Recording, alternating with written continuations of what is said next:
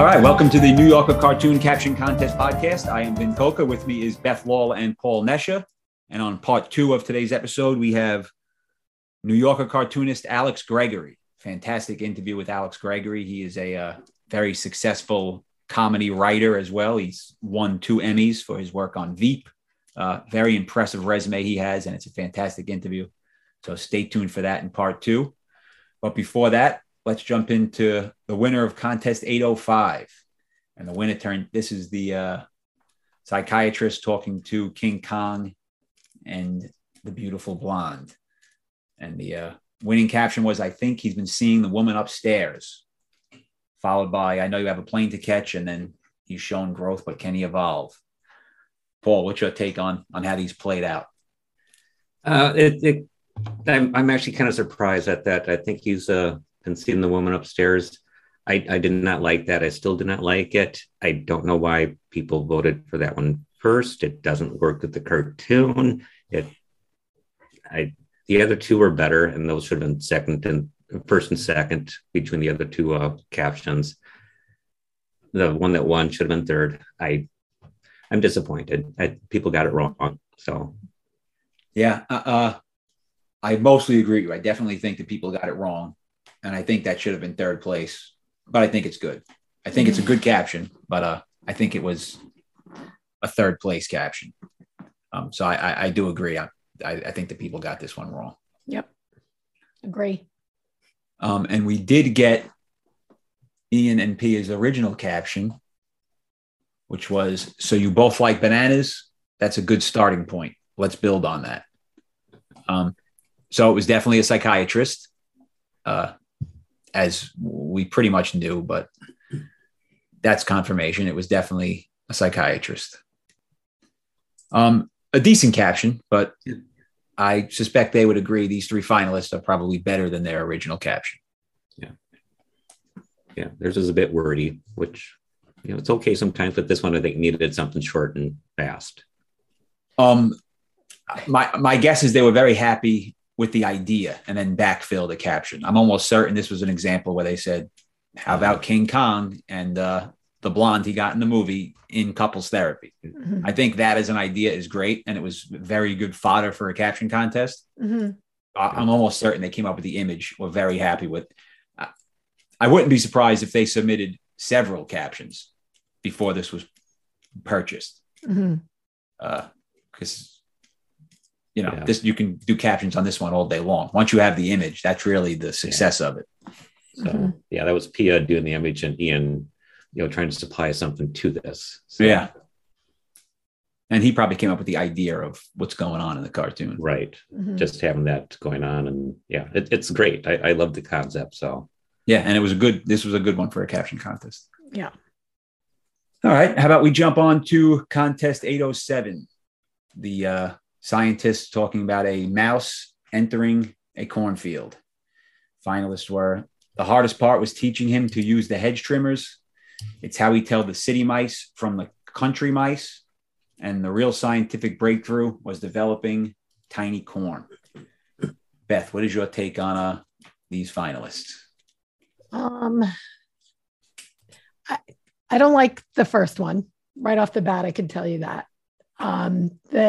The drawing, to me, it's not a hedge, it's corn. And so it doesn't really make sense to me that the hardest part was teaching him how to use the hedge trimmers. Also, in lab rats or lab mice, the maze is already built. The mouse doesn't build the maze. So that just seems silly to me also.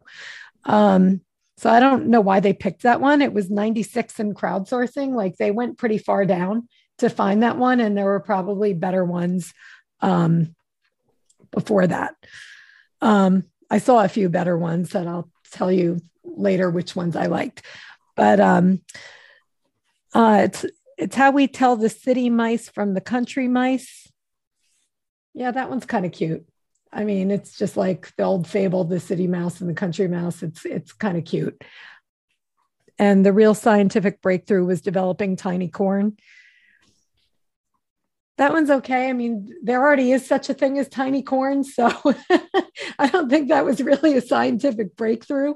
So I don't know. I'm having trouble with all of these. I think I'm going to vote for the second one, but I'm not thrilled about it. Paul has a smirk on his face, so I'm curious to hear your thoughts. Oh, I love these. These are all great captions. I have nothing but good things to say about these captions. No, it just seriously, I texted Beth and Vin about this, saying one of these is the worst captions I've ever read in the contest. That's a bold statement that I already know I'm going to disagree with, but just because I've seen so many bad ones. Okay, there may have been worse. I've been doing this for 3 years now. There's probably some worse ones before this, but during the time I've been doing this, I'm going to say I wasn't thrilled with any of these. I mean, they're the breakthrough in tiny corn. Okay, fine. Country mouse, city mouse. There's a theme there. It works with this. It doesn't make me laugh though. But I really, really hated the hardest part was teaching him to use the hedge trimmers. Everything about that I hate. The hedge trimmers. Okay, why is that plural? Why did they have the hedge trimmers? Did they have multiple trimmers? Why is it the hedge trimmers? Shouldn't it be just the hedge trimmer? Even the syntax of this just bugged me right off. And then it's hedge trimmers. Hedge implies a hedge. This is a corn maze. This is not a hedge. Mm-hmm. It should have been, if you doing something with that, it should have been farm implements. Farm implements is funny. It's, you see them on a tractor, whatever else is out there, a hay stacking thing. That would have been funny. Teaching them to use that. I mean, and as Beth said, they taught them to make the maze. What is this? That's not how this works. Mice don't make the maze. Or then I thought, okay, they're teaching them to do it. Is this part of the process where they gave him the hedge trimmers and just had him go out there and this is what happened? He made a maze with the hedge trimmer. He's trying to do something straight, but he made a mess of it. It's just, I hate everything about this. It's a mess. It's just, I don't understand why they picked that one. I don't understand it and even Beth said, this was down near 100. They had to go down and search for this one. Mm-hmm. It's like, it makes me feel like I can just randomly put some words together and, submit that and they may pick it. It's like, no, don't do this. Make it worth their effort to put time in and make great caption and pick a good caption. Mm-hmm. This makes me mad. This one makes me mad. Ben. I have thoughts, but my thoughts are, it's a thought that I had actually, and this kind of solidified it. For the original thought I had was for the Cameron Hafiz cartoon stock caption contest, where the two cavemen were talking about a washing machine. And Larry highlighted like 50 captions, which were all fine. I think all of those could have frankly been winners. And then the cartoon stock came and chose 2 that Larry didn't even highlight. And I think the thought I had was it's kind of easy to come up with good workable captions. It's very hard to come up with the home run, but I don't think it's that difficult to come up with a good workable caption for a lot of cartoons. Mm-hmm. And I think that's what happened here. I think these 3, I don't love them. I like them more than you seem to like them, but they're not great. No. But to me, they're decent workable captions. And I think this is probably the large frustration a lot of people have with the contest is they read those and go, mine was just as good. And they're probably right. I think mine was just as good. And whoever thinks theirs was just as good, you're probably right. Sometimes there are just a lot of good cartoons that work, good captions that work, but aren't great. And I think that's what ends up happening for a lot of cartoons. I think it's what happened with this one. It's definitely what happened with the caveman and the washing machine, where sometimes there's just a lot of decent cartoons and no great ones. And that's kind of the thought I had. And that's what I think happened with this one. In other words, whichever one you're going to highlight as being better is probably just decent. My guess is you didn't see any that you thought were grand slams. I saw one that I thought was a grand slam. Really? What was it? Actually, maybe not. But Trump bragged that he beat the mouse by 2 seconds. Well, that's definitely not a grand slam. But it's funny. It's funny. Funnier than this one. It's funny. Okay. Here's another one. It's not about speed. It's about existential despair. I like that one. That one's great. That one's great because have you ever been lost in a corn maze? I've never been in a corn maze. You've never been in a corn maze? No. You're from Didn't you grow up in New That's Jersey? the problem with this cartoon. Or live in New Jersey? That's the problem with this. I bet you no one that the New Yorker went through a corn maze or knew anything about corn mazes. Yeah. I once got lost in a corn maze right around the time that the sun was starting to go down. And I was like, Jesus Christ, I'm never getting out of here. I'm never going to get out of here. It was like, oh my God, I'm going to die in this corn maze. And so that it's not about speed, it's about existential despair was funny to me. That was much better.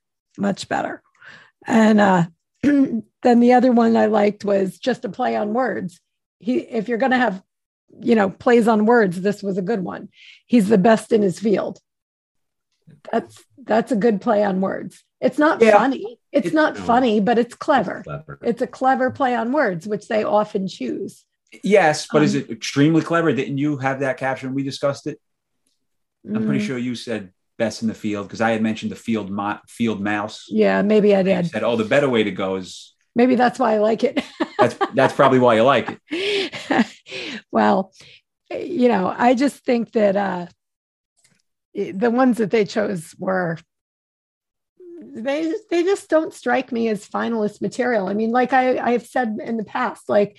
They're not something I would want to see published in the magazine. They're not something I would want to see on my calendar. They're just kind of like, Yeah. I just don't think they're great. It's not about speed. It's about existential despair, though. That makes me laugh. Yeah, I like that one. That's funny. So I don't know. And, mine was, it's not an experiment, it's an experience, which I think is just as decent as these. Yeah. Like Vin said, that's just as good. That absolutely could be in here. And you'd like it. And I'm sure there'd be a bunch of people saying, that's not good. That's not as good as my, developing tiny corn. Mine's better than that.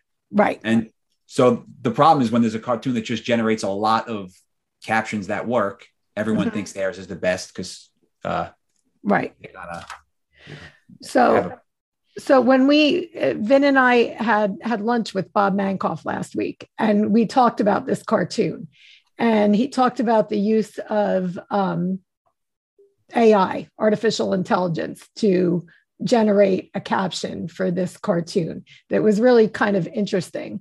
And, he says he gives the AI like prompts, like, what would a mouse in a cornfield do, or a mouse in a lab? What would a lab mouse do? He just gives it prompts and has it write a story. And he said that the AI came up with something about big pharma, with pharma capital spelled with an F. Mm-hmm. So instead of big pharma like pharmaceuticals, it's big pharma with an F, which I thought was really good. So Bob suggested the caption, "We're funded by big pharma." Yeah. Which I think that could be a winner. I looked it up in the submissions and he did not submit it, but I'm really surprised IA could come up with a pun like that, because that is actually a decent pun. It is a good pun. It is a good pun. I mean, it needs to be a written pun, a visual pun. Right. You have to see it to get the pun. But I thought that was really good. And had it been submitted, I definitely think that could have been a winner. And I'm surprised nobody came up with it. Yeah. It's not in there at all. Yeah, that works for the cartoon, because it's in a lab and it makes it a farm, and it would have worked. Yeah. So this one's similar. I was requested by a big pharma with an F. Farmer, yeah. Oh, I didn't see that in there. Jesus, there's like fire trucks and lots. Oh, I know what it is. It's our project graduation going by. All right, but I guess that's enough thoughts for these captions. Paul's opinion is worst caption in the history of the contest. I certainly disagree. Up to this point, I expect that to be beaten at any week now. I think Clyde here handles returns is worse. Okay, I'll have to. Yeah, okay, it's a tie. You're right. I forgot about Clyde. I don't know how I forgot about Clyde, but I will end by saying my prediction is it's how we tell the city mice from the country mice is. Yeah. Mm-hmm. Yeah. And we'll reach out to Tom Toro. Definitely curious to know what his original caption was for this one. All right. How about we jump into this week's cartoon, Contest 809, Julia Suits. This is two hikers climbing up a mountain with a house strapped to their back. This is the first Julia Suits we've had in a while. It's not her first in the contest, but it's first in a while. And very, very good drawing. This house is drawn like perfectly. And I love the little straps that like the detail of it going through his arm. Fantastic. Just the artwork on it. Mm-hmm. And I suspect this will be one that won't be too difficult. Paul, did you submit yet? No, I haven't submitted yet. I do like the cartoon. You know, it's a good concept. I had a little fun with it on Sunday night. I like that when we go into the Facebook group and have some fun with things.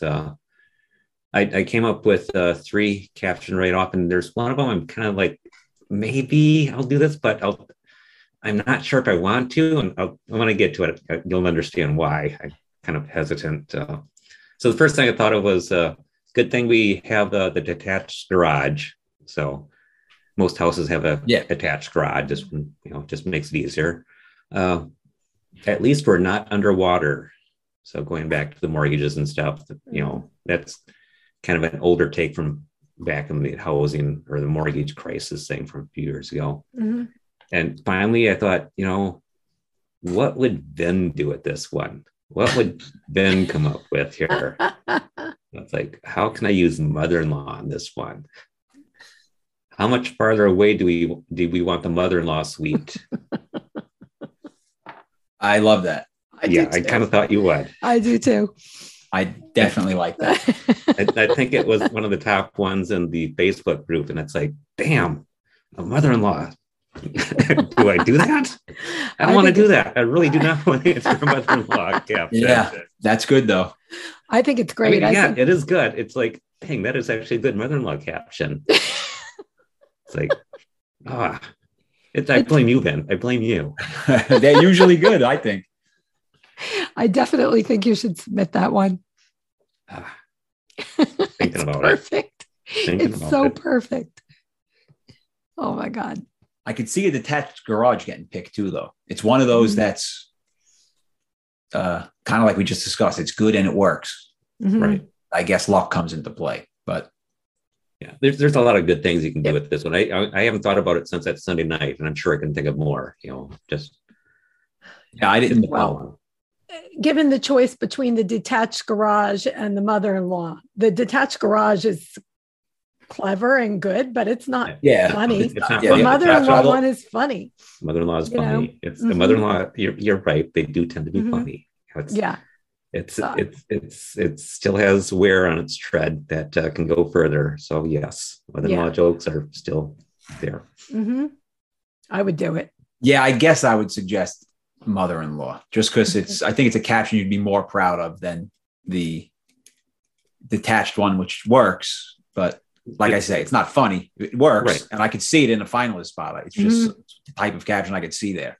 Yeah, right. But it's not as funny as the mother-in-law one. So it's like I would, I like funny. I go with funny over clever. Yeah, so. Definitely.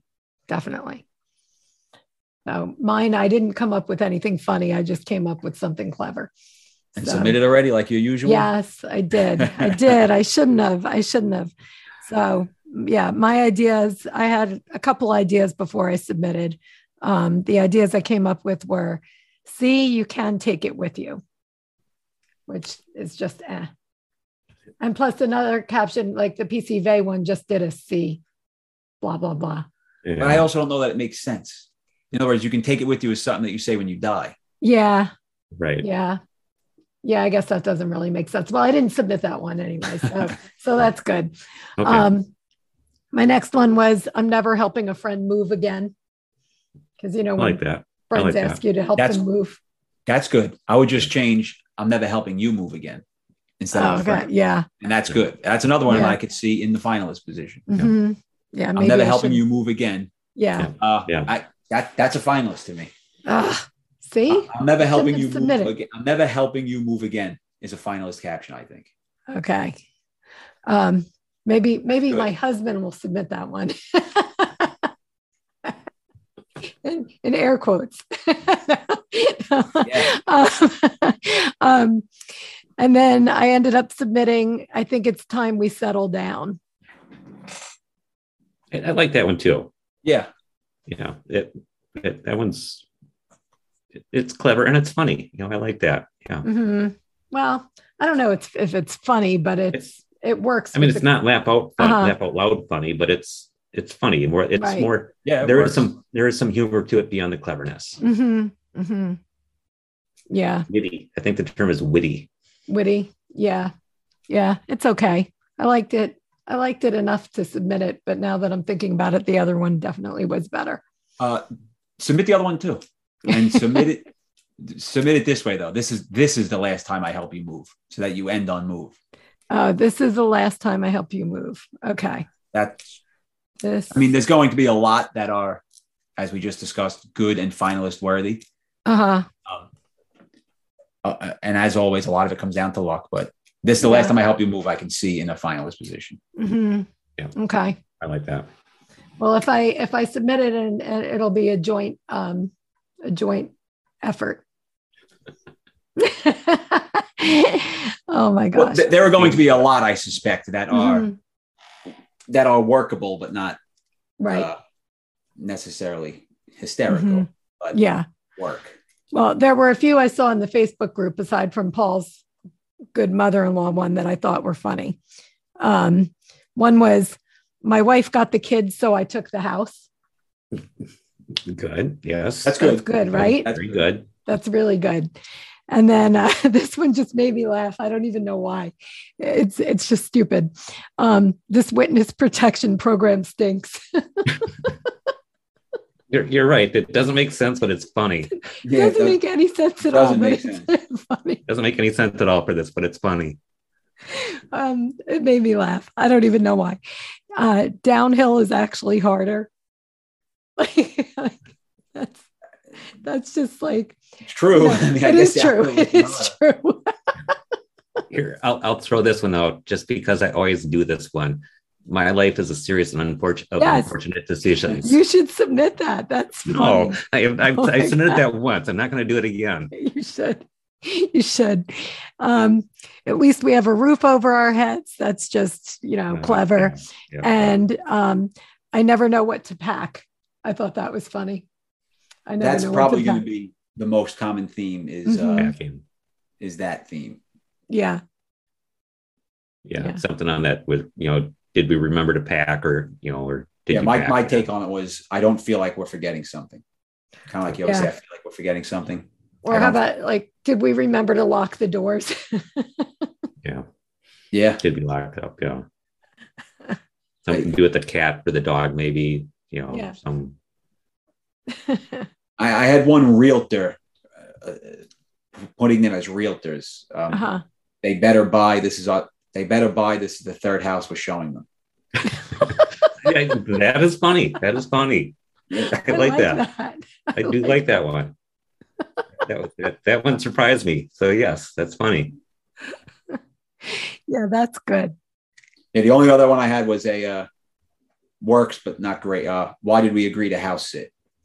Mm-hmm. Which works, but yeah, it works. I like the other one better though, given the choice. More clever than funny. Yeah. Yeah, so there'll be a lot of them for this one. This will certainly be one where everyone will probably be upset with the finalists. At least my guess is there'll be one that everyone's happy with and two that everyone just feels like mine was a little better. Because I think a lot of people are going to have pretty good ones for it. And everyone's going to want to see theirs in there. Well, I think Paul should submit the mother-in-law one, and you should submit definitely. the realtor one, and then we'll see the two of you in the final circle. Definitely go with mother-in-law. And Julia Suits is a cartoonist we had not had on, so we'll reach out to her to get her on. And just before we jump into our interview with Alex Gregory, because we've mentioned it in the past, it's very funny. I was going through crowdsourcing for the Winnebago in Space cartoon. Oh, yeah. I took a look. There are 27 Grey Poupon captions, and they're all trending high. They're all. Yeah. First of all, like you said, how is that still a relevant thing? How do so many people submit it? And how does it do so well in the content? It's like they're all high. They're all like in the top 100. I don't know. Maybe it's just like a nostalgia thing that like people, you know, just remember it and they see it and they're like, oh, that's funny. Yeah. There was only one that I saw that I actually thought was kind of funny. It was like something like, what's Grey Poupon? You know, like the aliens didn't know what Grey Poupon was. So that's probably someone genuinely asking, like, why do I see so much of this? What is it? Yeah. But yeah, there's 26 Grey Poupon captions. Yeah. There were two captions in there that I saw that I liked. One was another Trump caption. It was Trump sent us, we're looking for 11,800 votes. That's good. That I like. And I like. And the New Yorker hates Trump. They might actually, I wouldn't be totally surprised if they chose that. I thought that was really funny. And then the other one that I thought was funny was, you should have thought of that before you left. Because they have a bathroom in their camper. So they're saying you can't use the bathroom because they should have thought of that before you left. I thought those were good. Yeah, I would have told that person to submit, you should have went before you left. Yeah. I don't know that thought of that necessarily drives home the joke. Right. Clearly. Right. Yeah, right. There's a lot of bathroom jokes that, not bathroom dirty jokes that just, have to do with bathrooms. Right. Right. Not necessarily funny either. I usually don't like a Trump joke because they're too easy and so many have been done. But I actually like that, looking for votes. That's pretty good. Yeah, right. It's surprising. That's why you wouldn't think of it looking at this. Yeah, and cool. Just the idea that they're in space looking for votes. I think that's pretty cool. It totally made me laugh when I saw it. I thought it was great. All right, without further ado, why don't we jump into our interview with Alex Gregory? He is a very interesting and accomplished guy. This is definitely a good interview. So stay right up for Alex Gregory.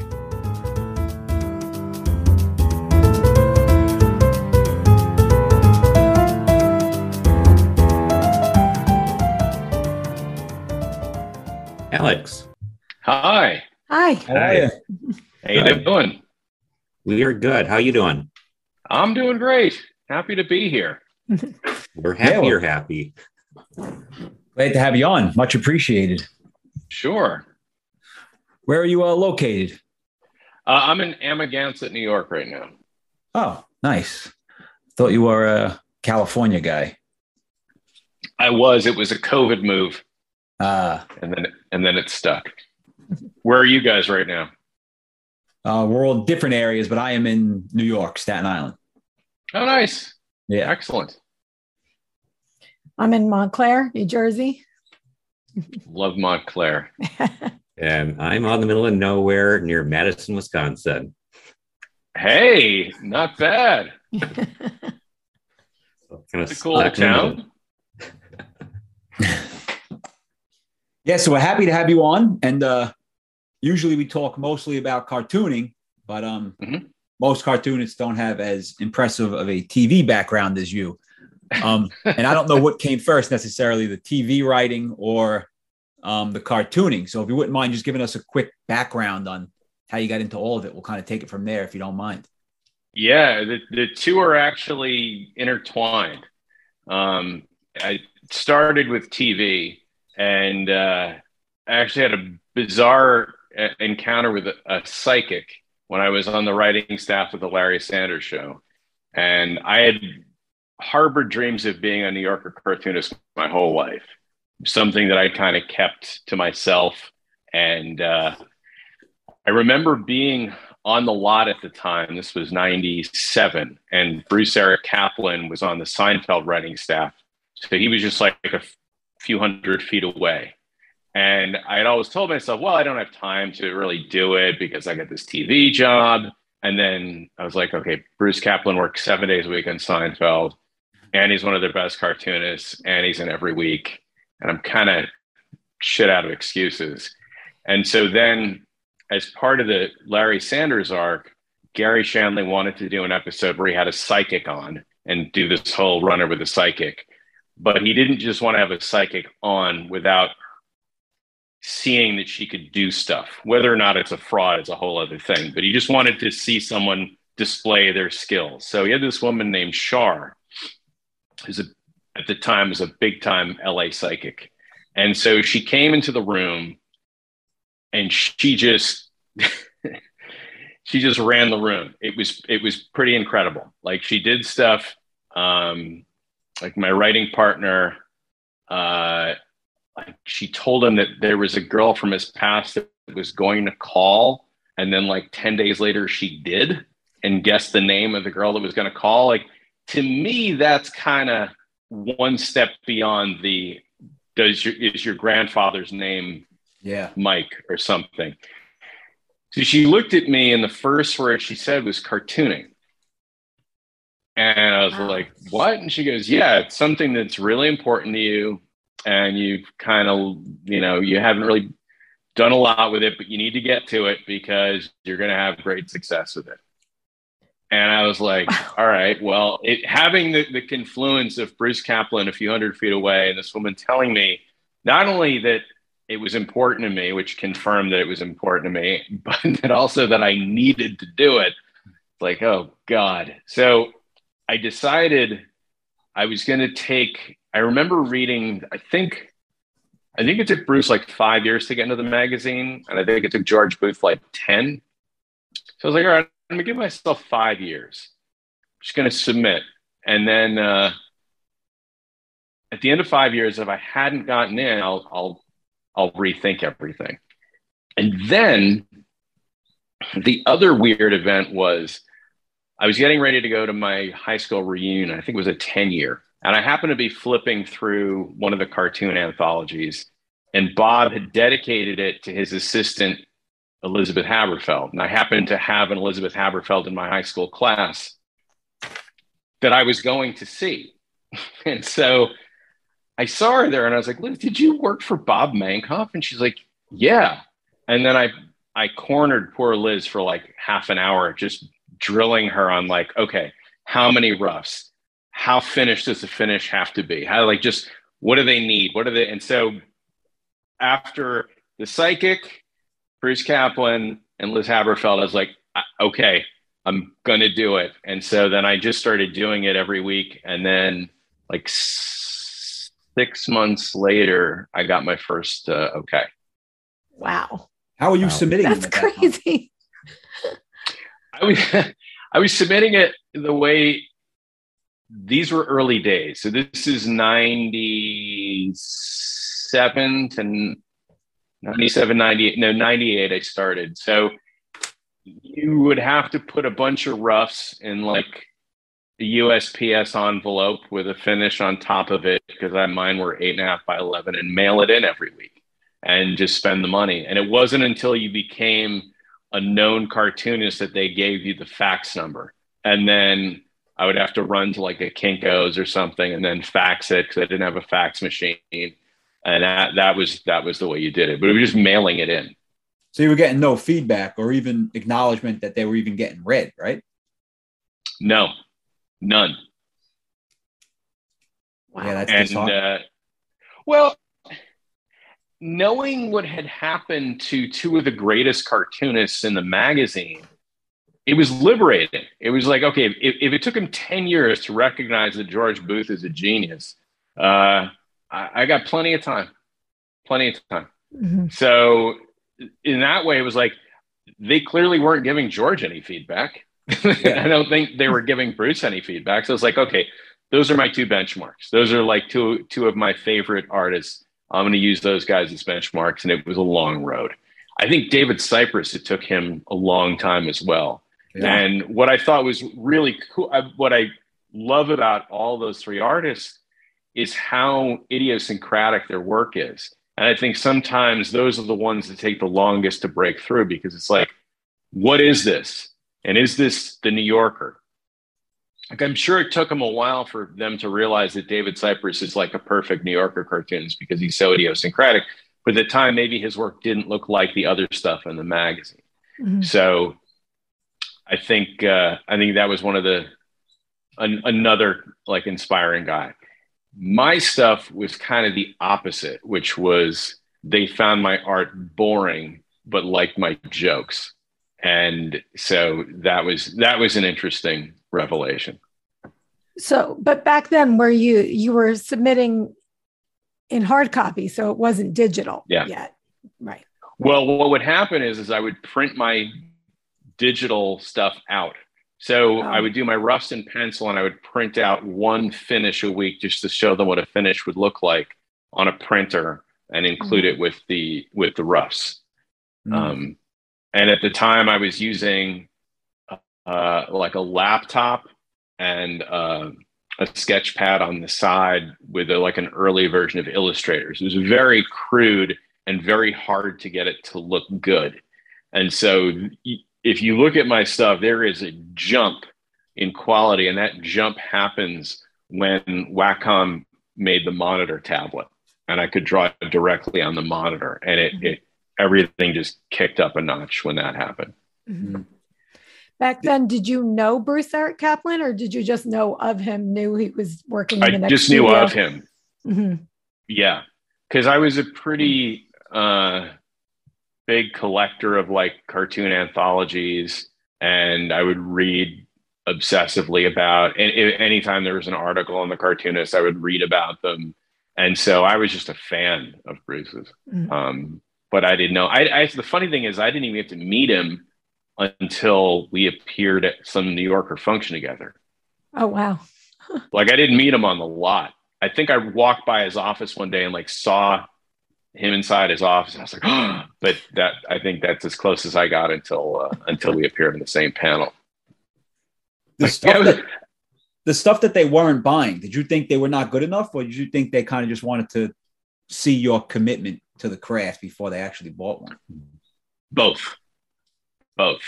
I think at the time there was a huge priority placed on consistency, which was, if we're going to let someone in the gate, we need to know that they're not just going to stop after one and they're going to keep turning stuff out. So I was definitely aware that was a thing. And I think that's one of the things that like Liz told me about, which is they want to know you're serious about it. It's not just like a dilettante going, oh, I'll dash off a drawing. I think nowadays, back then there was still like the tail end of people being able to do it professionally. Of like, I'm a full-time, I mean, maybe like Roz is one of the few people who can still make entirely a living from cartoons, but it used to be that like some of those guys would like do Playboy or other things. There were other venues for it. Now I honestly don't know. But I think they relaxed a bit because they realized that if they wanted to get young people in, young artists, those young artists were going to be doing other things. They couldn't sustain a living just doing cartoons.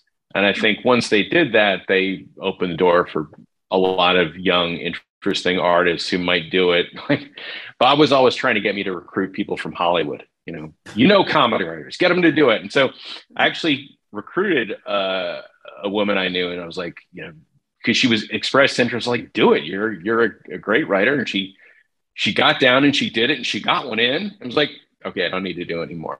That was it. So she had one run. Wow. And I think that's probably a lot more frequent occurrence now than it was back then. Back then, it was really hard to break in. Mm-hmm. Yeah. Yeah, I'm surprised to hear there was a one and done back then, Well, this was more recent. This was Oh, okay. after I'd been doing it a long time. Mhm. What was It the first more one that like sold? towards the first one that sold was not the first one that ran.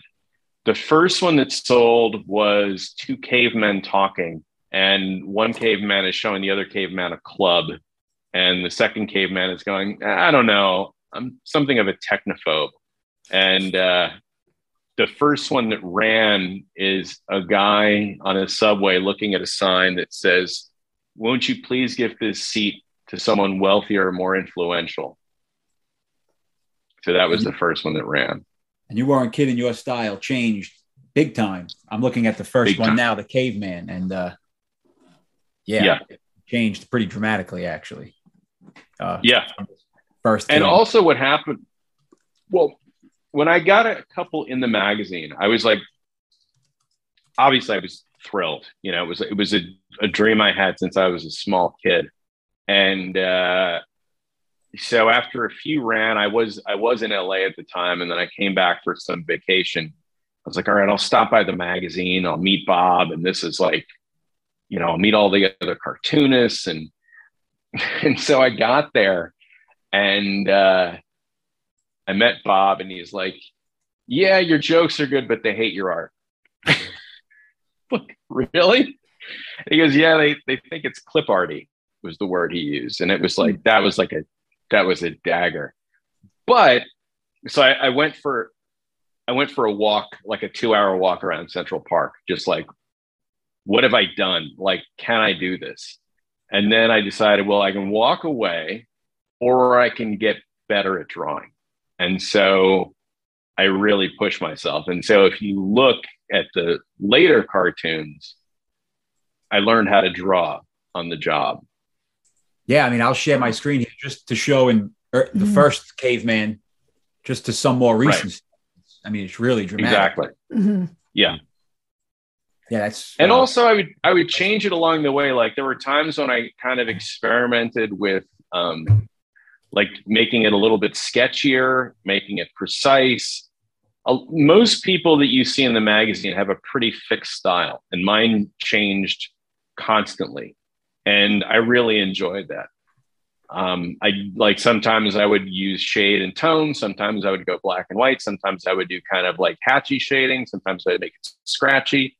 Like there was one of a NASCAR thing where it was like, is this a bad time to discuss global warming? It was like a pit crew. And that one's really different. But I did it that way because I wanted it to have the feeling of frenetic energy, that they're in a pit, they're changing, there's a lot of motion, and one guy wants to slow down and talk about the environment and fossil fuel. So in that regard, it served the energy of the drawing that I was trying to capture. Mhm. Yeah, I pulled that one up as well. And yeah, it doesn't, like you said, most of your stuff is clean, just really clean. Right. It almost looks exactly like Dernovich almost, just how dark it is. Well, here's something that your style reminded me of a cartoonist. And for the life of me, I was trying to remember who it was. And I did some searching today, and it's like, that's who it was. That's who I remember. You know Carl Rose? Wow, that's a huge compliment. Thank you. I know it's a huge compliment, but that's who you remind me of. It's like I was trying to figure out. It's like, well, thank you. His later stuff when he was doing work with the Dr. Seuss books and stuff. That's what I was thinking of. That was my age. No. And for the people who don't know, he's I Say It's Spinach and I Say to Hell with It. He did that cartoon. Yeah. So it's like his style changed. One of the greats. Yeah. And it's what I was going for was once I decided I wanted to learn how to draw better, I decided that I wanted to make stuff that wouldn't look out of place in what I would call like the golden age, like when Carl Rose was drawing, and Gloyus Williams was a huge, and George Price were two of the ones for me that just in terms of precision, idiosyncratic precision. Like there were the great illustrators that probably weren't illustrators and came over from doing magazine covers and stuff. But those guys were specifically like pitch perfect like their visuals were inherently funny. It wasn't the caption. It was like everything that they did was a character study. And I never achieved that, but I just love the precision. And, you know, I cheated a little bit with the computer. No, it's great. You know, you have a clean line, and that's part of it. You know, I love that. And yeah, you do change it up when you need to for the cartoon, which is great. Yeah, I figured why not? Like, because I was doing lots of different stuff. Like there would be ones that would be multi-panel. There would be ones that would be a caption. There'd be ones that would have the caption in the body. Why not change it up a little bit? And I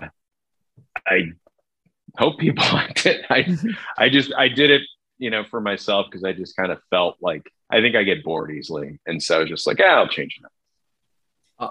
I have a lot more cartooning questions. I'm just curious, how'd you break into comedy writing? I mean, what was your start? The Larry Sanders Show, or was it Letterman? No, it was actually before Letterman. It was my writing partner and I had been writing at Spy Magazine, and we wanted to break into television, and so we wrote spec scripts. We got an agent, and he got us a gig on a one-off hidden camera show called Pranks, and it ended up airing once on like Labor Day. It was it's just one and done. But one of the guys from that ended up, he was a monologue writer for Letterman, and so monologue writers and staff writers were two very different camps. And it was almost unheard of that a monologue writer would break over into the staff writer camp. Monologue guys would wake up early in the morning, read the paper, send in their jokes, and then they were done for the day. And staff writers would actually be at the office writing jokes, interacting with Dave. And so he made the crossover. Like he submitted a packet, he got in, and then they had fired a bunch of people. And he said, I recommended you two guys, so get a packet together. And we did, and they hired us, and we went over there. And then from there, we went to Larry Sanders, and then that was it. So you weren't writing monologue jokes for No, it's two different camps. And it was funny because when we went to Larry Sanders, Gary just assumed we could write monologue jokes, and we had never done it. And so we really, and he really put a lot of stock in who could write monologue jokes and who couldn't. And we're like, oh shit, like this is way out of our comfort zone. But we just did it, and it worked out fine. And it was only a few. But yeah, no, Letterman had a whole team that did that. He had the head monologue writer did work in-house, but the people who sent in jokes were all over the country. I assumed you were a monologue writer just because that seems most similar to New Yorker cartoons. I mean, a New Yorker cartoon could just be a monologue joke. It could be, yeah, but it's all like the bits and stuff that happen throughout the show. Like our first week on the job, they decided it was a hiatus week, and they decided they wanted to produce a bit we came up with, which was Dave buys an apartment with a hidden camera. And the bit was hidden camera, bunch of assistants who have cameras in their bags, and Letterman goes out to buy expensive apartments and just acts weird with realtors. And they're like, great, let's do it. But what they hadn't counted on was that when you're interacting with really rich people, they don't like cameras, and they don't care about television at all. If you go out on the street, you can do a hidden camera show with like your average person, and she or they is like, wait, I'm going to be on camera? Awesome. And it's like, well, you made an ass out of yourself. Doesn't matter. It's like Jay Leno would go around and make tremendous fools out of people, and they would always sign the release and be on camera looking like a moron. Well, if you're like a VP of like Time Warner, you don't care. And you're well aware of what, and so we couldn't get anyone to sign a release. And so the bit just died on the vine. And so we're in the van, and we just we're aware that we wasted an entire day of filming on this idea of ours. And the director comes running over and he goes, hey, writer boys, Dave wants to talk to you. And so we get out of the van, go running over to Dave's like black town car, and the window rolls down and he's inside with his assistant. And he goes, hey, what's the name of the Danish astronomer who died on the toilet? And my first guess was Johannes Kepler. And he smiled and said, nope. I said, Tycho Brahe. And he goes, yep. And then the window goes up. And I go back to the van and I asked the director, what just happened? And he goes, they just saved your job. Oh my God. He goes, you got 9 more weeks. That was the test. Oh my God. I would have gotten fired. I didn't know the answer to that. Wow. And then where was it? How long did you work with that show? A year. And then we went to Larry Sanders. And then from there you went to Larry Sanders. So with this TV success, and I assume TV writing probably makes more money than cartooning, very likely. So really the New Yorker was just a childhood dream is kind of why you wanted to do that? A childhood dream. Yeah, and it's funny because it's not like I actually wanted to be a cartoonist. I wanted to be a New Yorker cartoonist. Right. Like I had no interest in cartoons like running elsewhere. Although I did one when Bob went to Esquire. I did one that I really, really, really enjoyed. One for Esquire, and then I pretty much hung it up. But other than that, I just wanted to be in the New Yorker. That was it. Like I would go as a child and go to the libraries and just sit there and look at the old cartoon books for hours. I couldn't tell you why.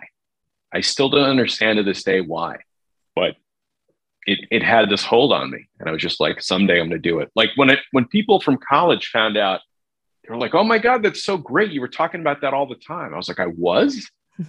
Yeah, apparently I just blabbed about that nonstop at college, and so it must have been just top of mind all the time. And so I just finally all those different things coming together. It's like, okay, I gotta try it. Yeah. So was it the humor or is it the cartoons? I mean, when you first started reading these books, what was it that attracted you to that? Was it just the humor right off, or did you like the drawings?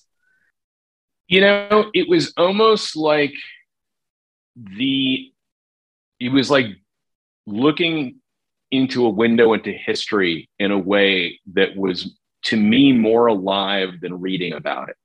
Mm-hmm. Like there was something about if you saw like the old telephones or the way old cars looked, there was something about, people would talk about how humor doesn't age well, and a lot of times it doesn't, but it's also a really interesting window into history to see what people found funny then.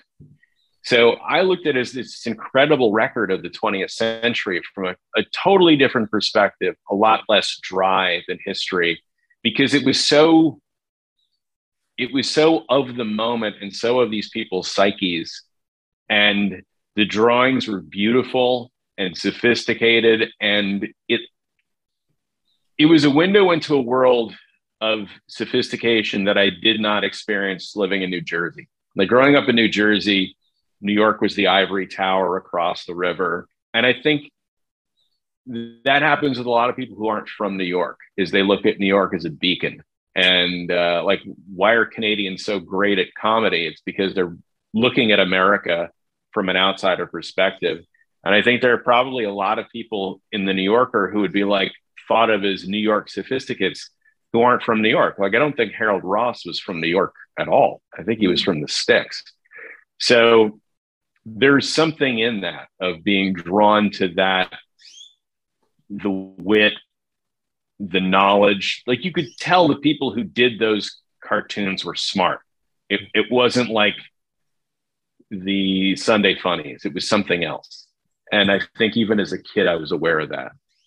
Where did you get exposed to that as a kid? Oh, I'm sorry, Paul. No. I was just going to say that's interesting because that's how I got into it. I discovered this book called Cartoon Cavalcade when I was like 8 years old. And it had, as you said, it was these cartoons going back to the turn of the century back down, 1800s, going up to the 1940s when the book was published.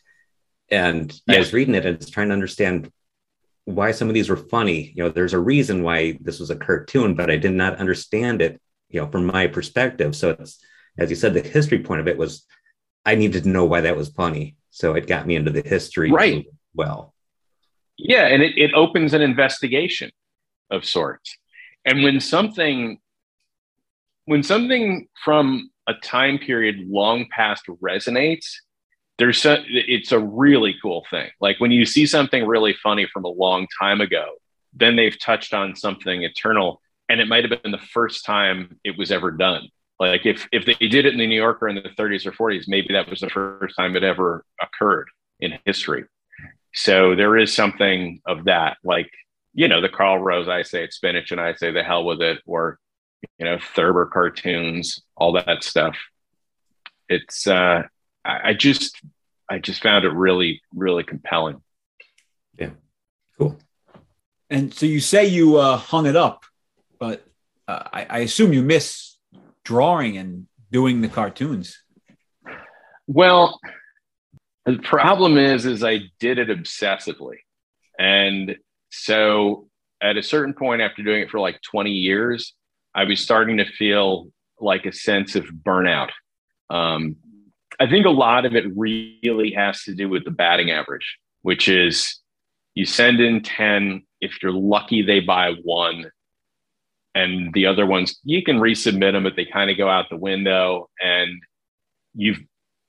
I would think about it all the time, like to the point where I wasn't entirely present in my own life. Like I did one that Santa Claus and his wife, and he goes, stop avoiding me. I know when you were sleeping. I know when you're awake. And it was like, that came from it. Like my wife and I had an argument.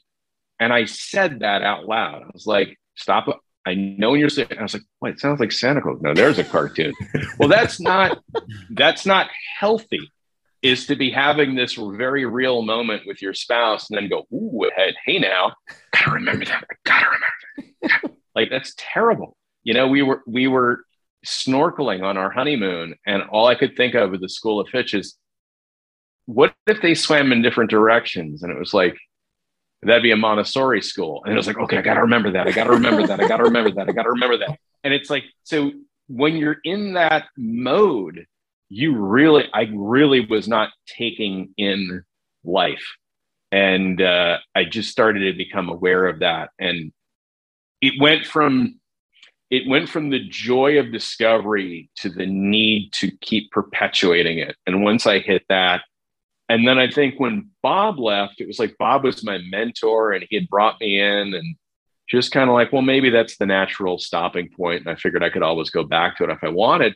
But I started to want to really do things in television that I hadn't been doing before, like drama.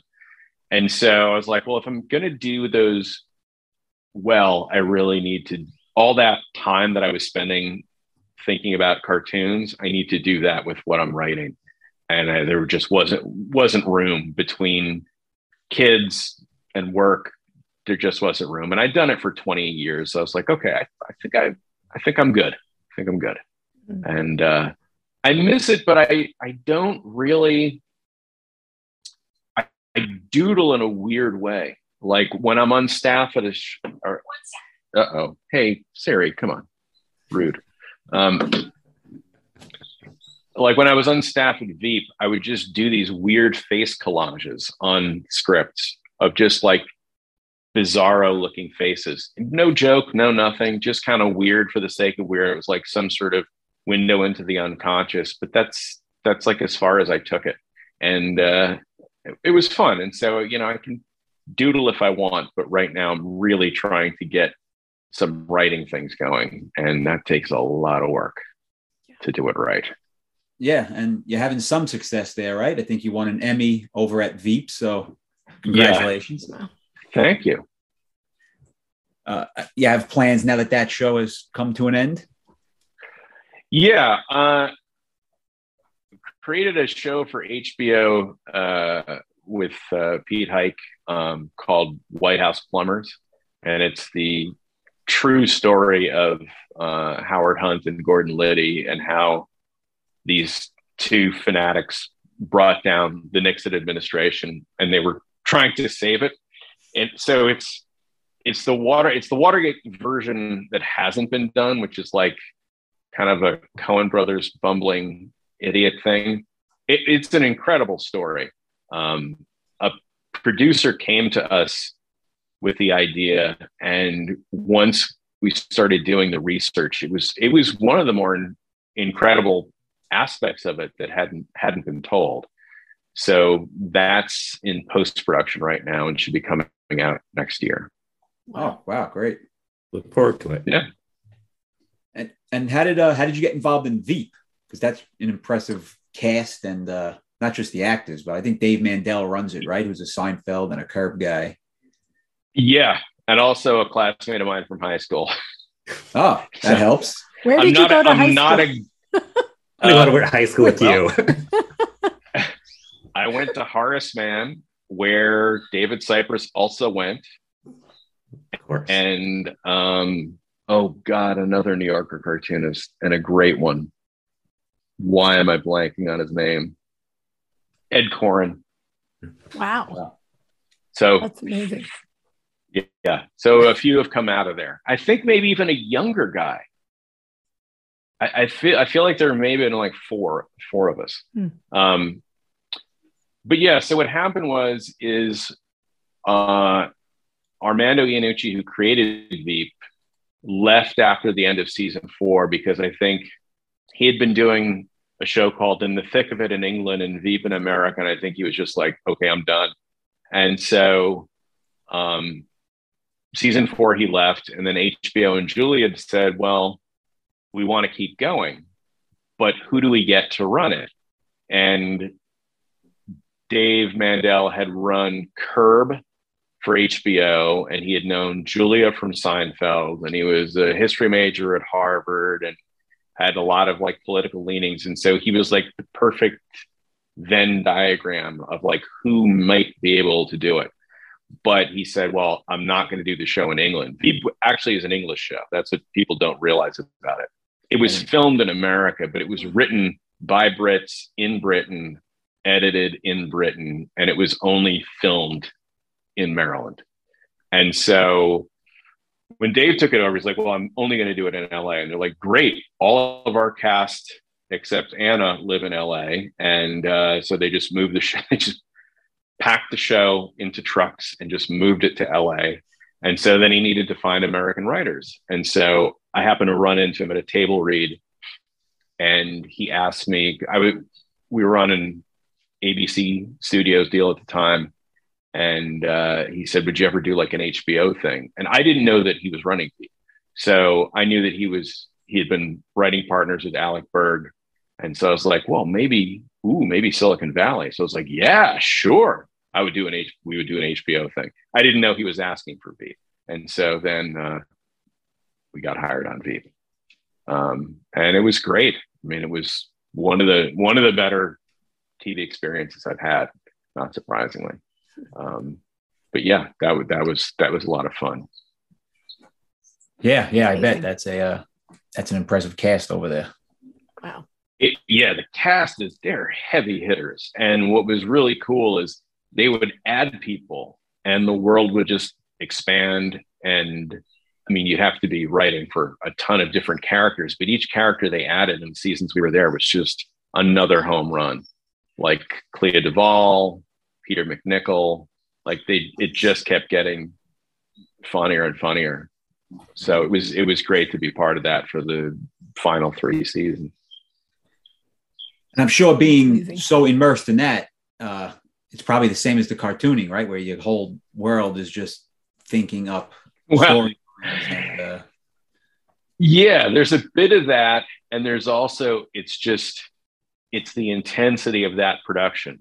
Like my mania with the cartoons was self-created. The production of a TV show has its own built-in mania where sometimes it's not up to you how many hours you spend there. And that it can get intense. And it was. Was there like a writer's room or something that you went to, or how did that work? Oh yeah. That was an office. Yeah. That was like an office job.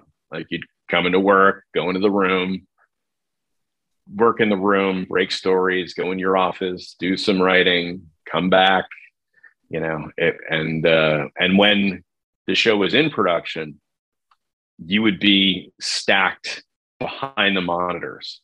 Like what typically happens on like a movie is that you have the director at the monitors and maybe like a producer and a script supervisor. We had that and then like 14 writers.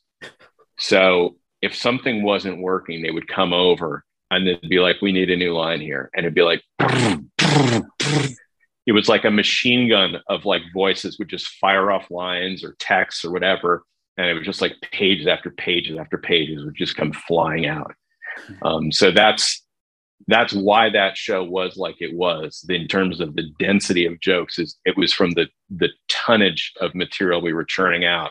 And it was, again, if what that people in front of the camera were heavy hitters, there were also some real heavy hitters behind the camera, like some of the best joke writers I've ever encountered.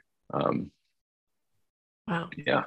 So when they came, that moment when it says this isn't working and you guys stepped up, did you enjoy those moments? Was that fun for you guys to just, get in there and brainstorm and just throw stuff out there? Or? Yeah. Well, it's better than sitting there. Yeah. True. And also, it's the writer's ego. It's like another chance to have one more thing in the show. Mm-hmm. That's everyone. It's like point of pride of like, oh, I got that one in, but I'm also, it's like, I think everyone at Veep was very scrupulous about giving credit where credit is due.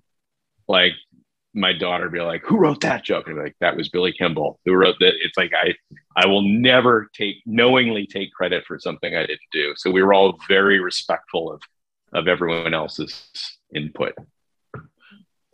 So when you were out in LA working on these TV shows and submitting cartoons, you didn't live it. Was there overlap? Did you live in New York when you were submitting it all, or did you go into the office in person?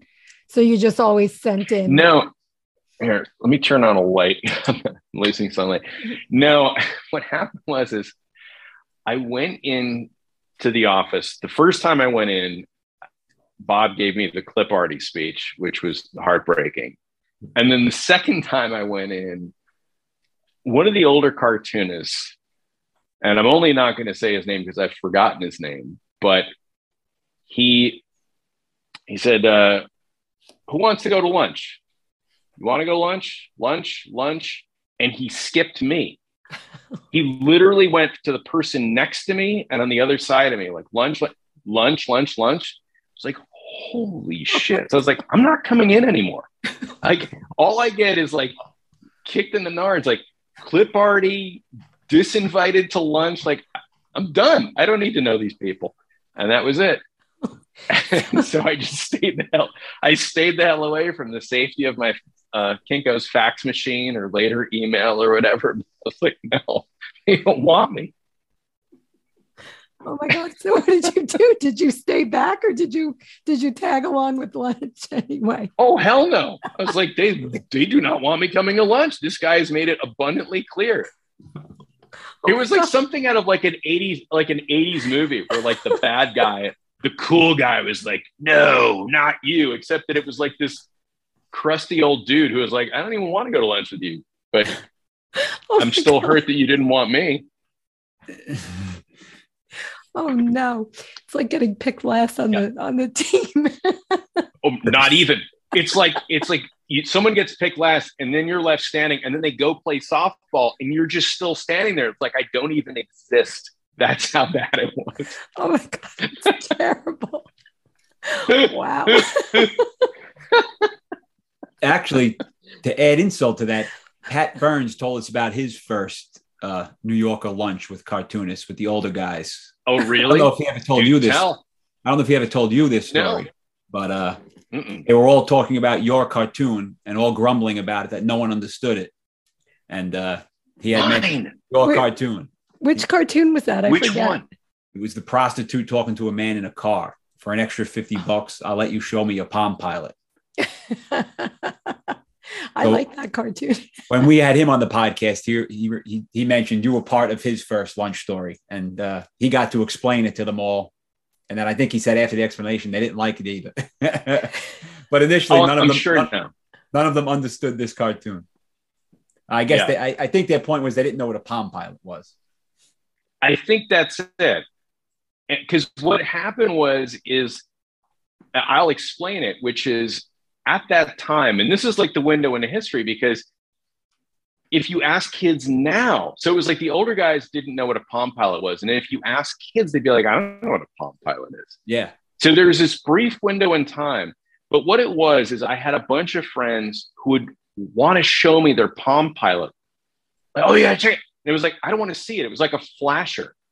So there was this like exhibitionist quality to the Palm Pilot. Like, I got to show you my Palm Pilot. It's like, I really don't want to see it. I don't want to see your address book. I don't want to see this thing of yours. And so it's like, oh, right. You're kind of flashing me with your Palm Pilot. And so that's where that came from. But that's hilarious. I love that I made them grumble. That's awesome. Oh, funny. Well, you have another prostitute cartoon that I posted one day in my Facebook group. I have a Facebook group dedicated to the contest and cartoons, and people gave me all kinds of crap about it. Like, it was this horrible cartoon. It was like so bad against women and this and that. And I was like, it's hysterical. It is the prostitute standing on the street corner with a sign that says bad credit, okay. Right. How is it against women? I don't know. It was a terrible cartoon that people gave me crap about. I was like, no, it's not. It's absolutely hysterical. So it's so funny. It's about capitalism. Yeah. Like that. Oh, that's it. That's what's so funny when people take it to be one thing and it's completely the other, which is there was literally nothing you couldn't, like, they were basically saying credit didn't matter. Right. Like you had a bad credit and do anything with it. And so it's like, well, what about an all cash business? Like, what about if there's something that's like totally anonymous and with lots of shame, like bad credit, okay, there. All right. Okay. How far down can we go? Wow. I think it's hysterical. Well, again, like there was the thing that I told you about when you and I had the conversation about the first caption contest thing, where the winner was picked entirely on a misunderstanding of the drawing. Yes. And a misunderstanding of mollusk anatomy. Yeah. So that one, for people listening, it was when the contest was a yearly contest, and it was a squid in a sushi bar standing next to the sushi chef behind the counter. And the sushi chef is speaking to a man who's sitting at the counter eating. Right. And the sushi chef in the winning caption said something like, he feels he can do more good working within the system. Yes. A fine caption.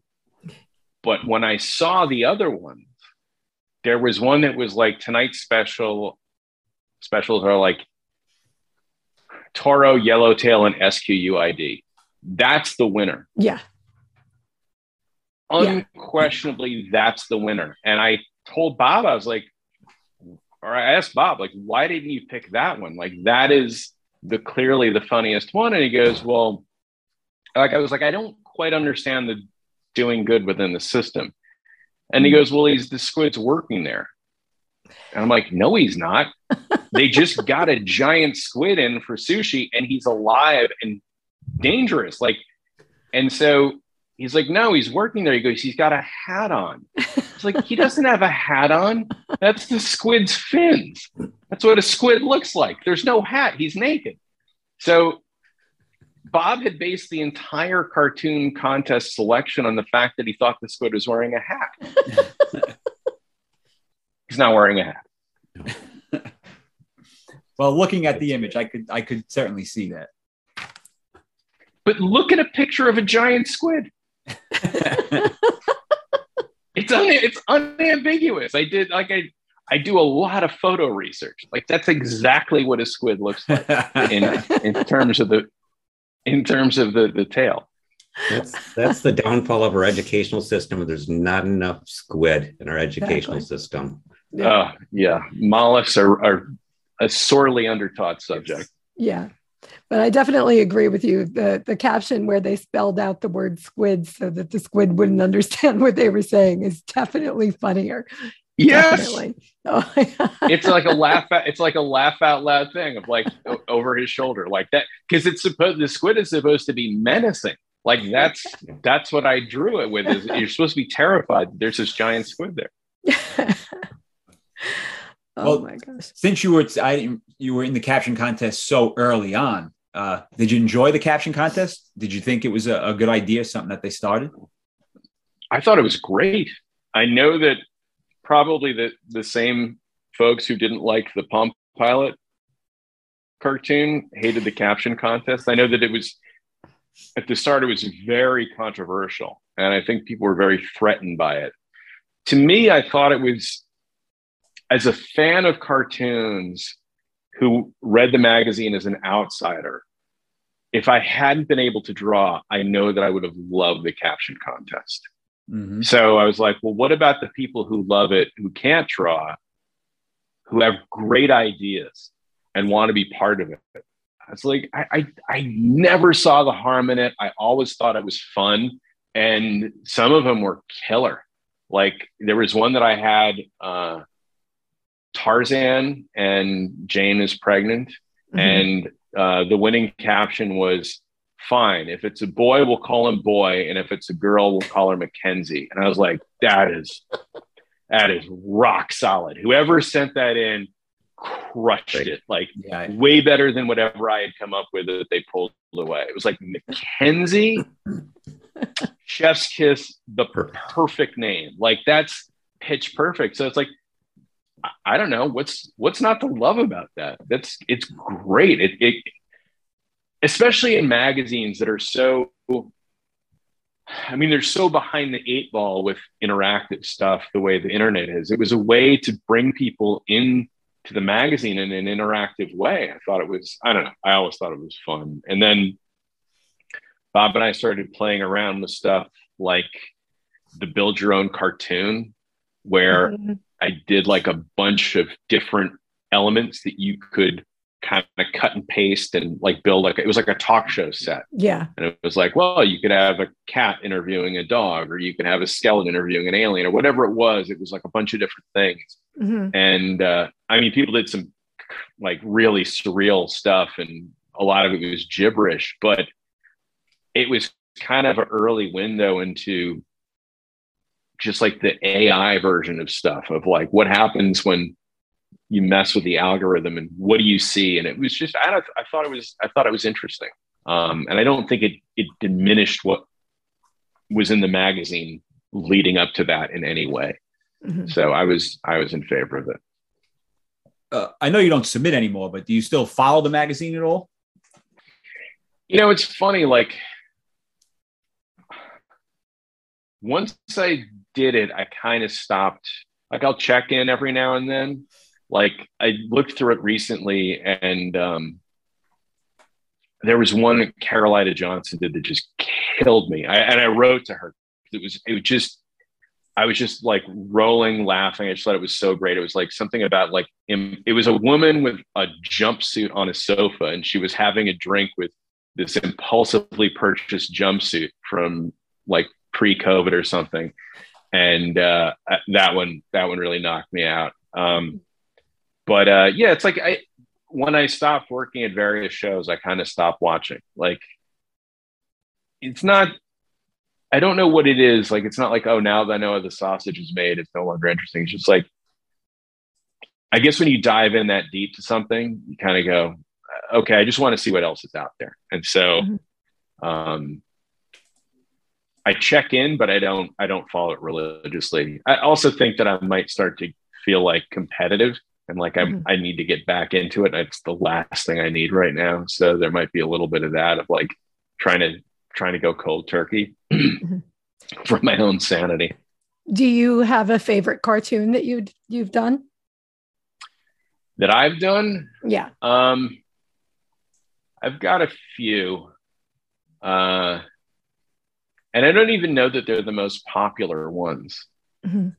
I think one was a doctor taking a dog out of the OR, and he goes, "Let's go, Barney." I guess some people just don't like dogs. I love that one.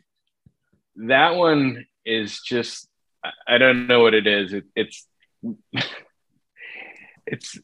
the type of person that is out there that really drives me crazy, of just like, whatever I do is awesome. And how dare you not like what I do? I just recently used that Barney cartoon as an example of one of the only cartoons I like that use a proper name in the caption, because it needed it. It absolutely needed, calling the dog by his name, taking him out of the OR. It's he's a person. Yes. Yes. And then I think it was a pretty good drawing, was the woman who's leaving her husband, and she goes, like, I could look the other way with the drinking and the skirt chasing, but I did not sign up for bicycle clothes. I love that one. That one. Classic. I'm sure there are a lot of like wives out there that are like, yes, that was for all the women who have to deal with that stupid hobby of their spouses with the frickin' oh my God, it's unconscionable. I think about You're not that fast. You're not that fast is my point. Just wear regular pants, you lunatics. My God. Anyway, that was one done out of anger. Oh my God. I love that. On a similar note there, it's one of my all-time favorite cartoons, is one of yours. Oh. And it's because it's a hobby that I have. Vinyl? Yeah. I'm addicted. I've got about 20,000 records. Yeah, see, what did I say? But it's the two guys in front of the stereo system. It looks high end. It's got tube amplifiers. It's got must be a glass turntable and everything on there. High end stuff. And it's the two things that really drew me to vinyl were the expense and the inconvenience. And I love that. Yeah, that's another favorite. And also, listen, it was done with love. By the way, are you into like tube amps and like horn speakers and all that kind of stuff? Are you an audiophile or just a music fan? I'm more of a music fan, but I do like, to get something that sounds good. I'm not going to geek out here because we'll just bore everybody to death with talking about stereo systems. But yeah, I like it to sound nice. It doesn't have to sound perfect, but I like it to sound nice. Yeah. See, I'll show you my problem. This is my problem right here. Headphones. Yeah, that's a problem. That's all you need there. You got your headphones. Well, no, I've got like a little hybrid tube amp, and going into the headphones. Okay, I can go down the rabbit hole so fast. I don't want to do that. This is not about that. But I love that you love that cartoon. So thank you. Because I knew you did it because you loved it. I mean, I didn't take any offense off of that. It's like, yeah, there, you know that. That's how that works. Yeah. I would say probably one of your most iconic cartoons is it's always good dog, never great dog. Yeah. That's probably one of the most popular sellers. Yeah. I would imagine, right? For sure. And that came directly from being a Hollywood writer. Because the praise you would get us all was like, yeah, it's good. Yeah, the writing's good. Sure, it's good. And it was never, ever, ever great. Ever. Oh, that's funny. So that's where that came from. Well, I think the Emmy puts a stamp on great. That's pretty much the that's as high praise as you can get, right? Yeah. It was a lovely thing. Where do you keep that, by the way? It's Oh, there we go. Wow. Yeah. there you go. Look at Nice. I still need some stuff on the walls. Actually, I'm gonna turn the lights on a little bit. It gets dark in here. But yeah, there was a funny thing, like the year we won the Emmys, I don't have a lot of nice clothes. And so I don't own a tuxedo, and I busted a suit out of storage that I hadn't worn in years, and some shoes that I hadn't worn in years. And I'm probably the only person in Hollywood who would have worn Echo shoes to the Emmys, but I did with a black suit. And as I'm walking around, I feel like I have gum in my shoe. I'm like, what is happening? Did I step in gum? And then I look at my heel and it's fallen off. And it's the bottoms of my shoes had some sort of like chemical reaction after sitting so long unused that they just were starting to disintegrate.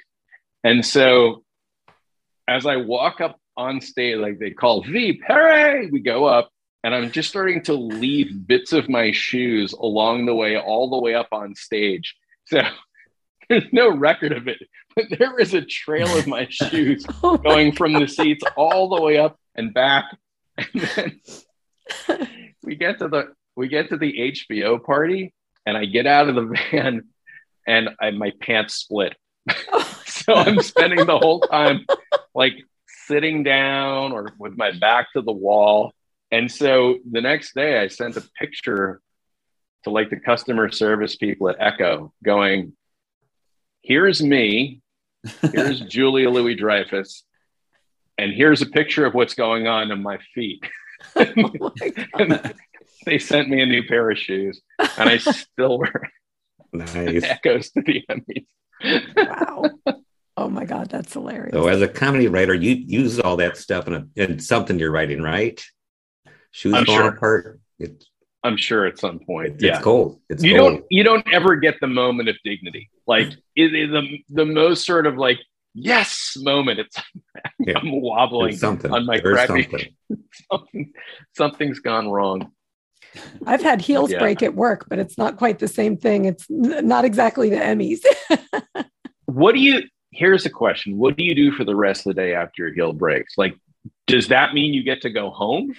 Do you get to walk? You have to walk around barefoot? I think I called one of my friends and she had an extra pair of shoes in her car. So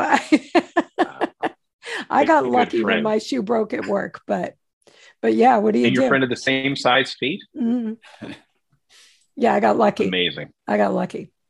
But women's shoes, when the heel breaks, it's like your foot is not in that position. It's not like it was flat. It was like a heel. Oh, yeah. No, so you're like, you can't possibly walk in a broken shoe. Yeah. No, it's like a physical injury. Right. It's crazy. So how did you start doing this podcast? How did you come about this? It was Vin's brainchild. We really just realized, the caption contest had gone on for so long and it was becoming so popular. And for years, I would search for a podcast just to listen to it. Sometimes you look at the cartoon, you don't really understand what's going on. And it's like, it'd be nice if there was a podcast, somebody explaining what they thought was going on here. And all right. I went 5 years without it existing. And then eventually just said, if no one's going to do it, I guess I'll do it. And then I found Beth. How so many great things are done is that the need is there and someone steps in and fills the need. That's so cool. Yeah, and then it's been great getting cartoonists on. We didn't know if that would be a thing. The plan was really just to talk about the caption contest, and then we said, maybe the cartoonists might want to come on. And with a very small exception, very few have said no. Yeah, because they're sitting cooped up in a room by themselves, going out of their minds. They'd love to talk about it. Yeah, it's really solitary. And I'll tell you what, a lot of cartoonists listen. That's probably most of the emails we get is from cartoonists who say, while I'm drawing, I like to listen to other cartoonists kind of talk their craft. Oh, that's awesome. Who said no? A few have said, always politely, but most of them who have said no are no longer in the magazine. So I suspect they harbor some type of ill will toward the magazine, right? Not necessarily, right? Us. Yeah. I had heard about a couple that like just kind of stormed off and like never submitted again. I always found that I was like, what could have gone wrong? Like, my parting was entirely amicable, and it was just sort of like I just ran out of steam and needed to like be present in my life and that sort of stuff. But no, I have nothing but fond memories of the magazine and huge affection for it. Yeah, well, we miss, or at least I miss seeing your stuff in there. Thank you. They still have great cartoons, but it certainly is losing its edge. And I guess people are becoming more sensitive in general, so they have a hard time. Well, it's sensitive, but you don't see in the magazine anymore, and they're always good prostitute cartoons, though. And their credit is always good, But I also think that it is something. It is that the Gladwellian thing of like spending the time is like you get better at it. And so it's not necessarily that people are getting more polite. It's that it takes a while to really find your voice and start to really think about what you want to say as an artist and get comfortable and confident enough to start to explore those things. Like all the ones that you mentioned that I've done, like a lot of them were done in anger, and that's like that's something that's coming out. Like I'm trying to say something about society or life or whatever. And I think if you do like a few cartoons, you're just like, I just want to be funny, right? I just want to make a great joke and get in the magazine and make people happy. And then as you get more confident and you've done it long, you're like, well, what am I trying to say as an artist? And so I think that the shift away from the career cartoonist has led to it like a greater diversity of voices and styles, but it's also, I think, you're not gonna get people like Charles Saxon, who is cataloging like suburban angst in a way. You're not gonna get that sort of stuff anymore. Or the slice of life stuff, because that would be seen as like, that's not the audience they're chasing right now. They're trying to get young people, young hip people, and that's a whole other thing. But I also do kind of miss that. And maybe those people are gone. Maybe the people that Charles Saxon was drawing no longer exist. But I really enjoyed that flavor, and just the art was just incomparable.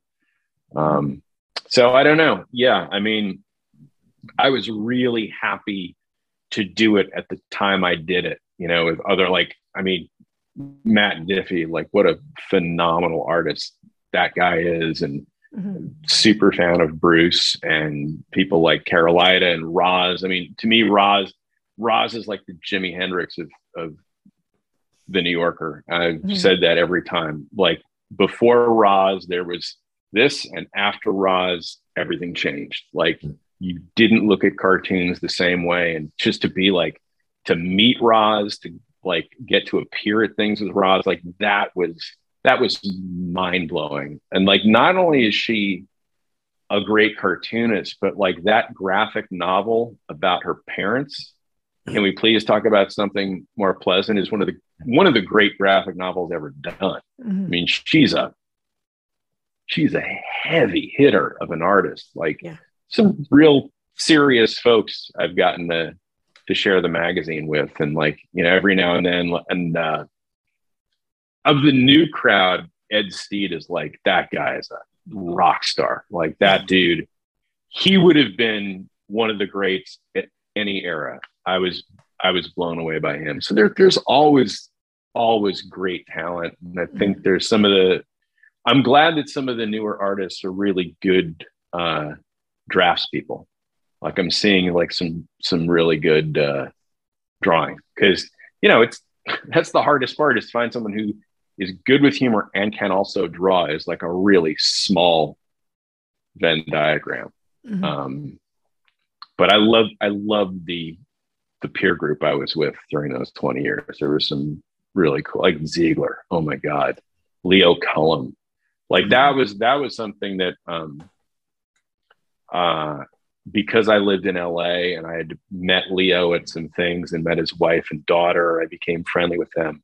And when Leo passed, they had me come up to the house and look through his archives of things that hadn't gotten in that might want to be sent to the magazine. And that was really, really powerful to go through his stuff and see hold his originals. And he was a remarkable guy. Like I remember going to his funeral and hearing things that actually changed the way I approach fatherhood. Mm-hmm. So, I mean, the people that I've met along the way through all this stuff have also been really, really cool. And it's been an incredible journey, you know, to be able to do that and meet the people that I've met. My dad went to college with Leo Cullum. They were friends. And really? I never got to meet him or anything, but I wish I could have. Yeah. Just cool as hell. I mean, it's like, I remember his wife told me that first of all, he was like a fighter pilot in Vietnam. Like, so the kind of confidence it takes to do that, you carry that around with you for the rest of your life. And then he flew the big jumbo planes, like I think it was like TWA or something. And his wife said that like he would just call her and be like, "Hey, you want to go to Italy?" And they would like hop on a plane and like go off to Italy. And then when the plane was up in the air, he'd get out a little sketch pad and he would draw those beautiful cartoons. And then what his daughter said at his funeral was what changed like the way I approach fatherhood, which is, so you've got this dad who's like a airline pilot taking you all over the world. And they talked about the thing that they remembered the most about him. And one was that he would take them to the Malibu Country Mart to go shopping. And the other one was he would take them on like runs and workouts. And that was it. So it wasn't the spectacular, which he was capable of doing. It was just the everyday and the mundane of spending every day, spending time. And it was like, that made me really rethink everything. So just to be in that guy's orbit and experience that was really pretty profound. Because that's the guy you look at and go, he's done it all. Like what a life that guy had, and just such a sweetheart, just the nicest, coolest dude. That's amazing. Unlike lunch. Fucker. I still don't remember his name. It's only because I've forgotten it that I'm not outing him, although he's probably dead by now.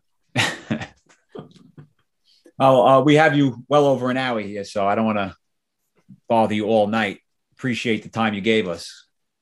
An absolute pleasure. I'm so glad you're doing this. So keep doing it. Oh, thanks again. I look forward to White House Plumbers. I'm definitely going to check that out. And yep. HBO, Woody Harrelson, Justin Theroux. Should be fun. Fantastic. Good for you. Congratulations. Cool. Thank you. Thank you so much. All right, everybody. Yeah, Thank you. Okay. Thanks again. Bye. Bye.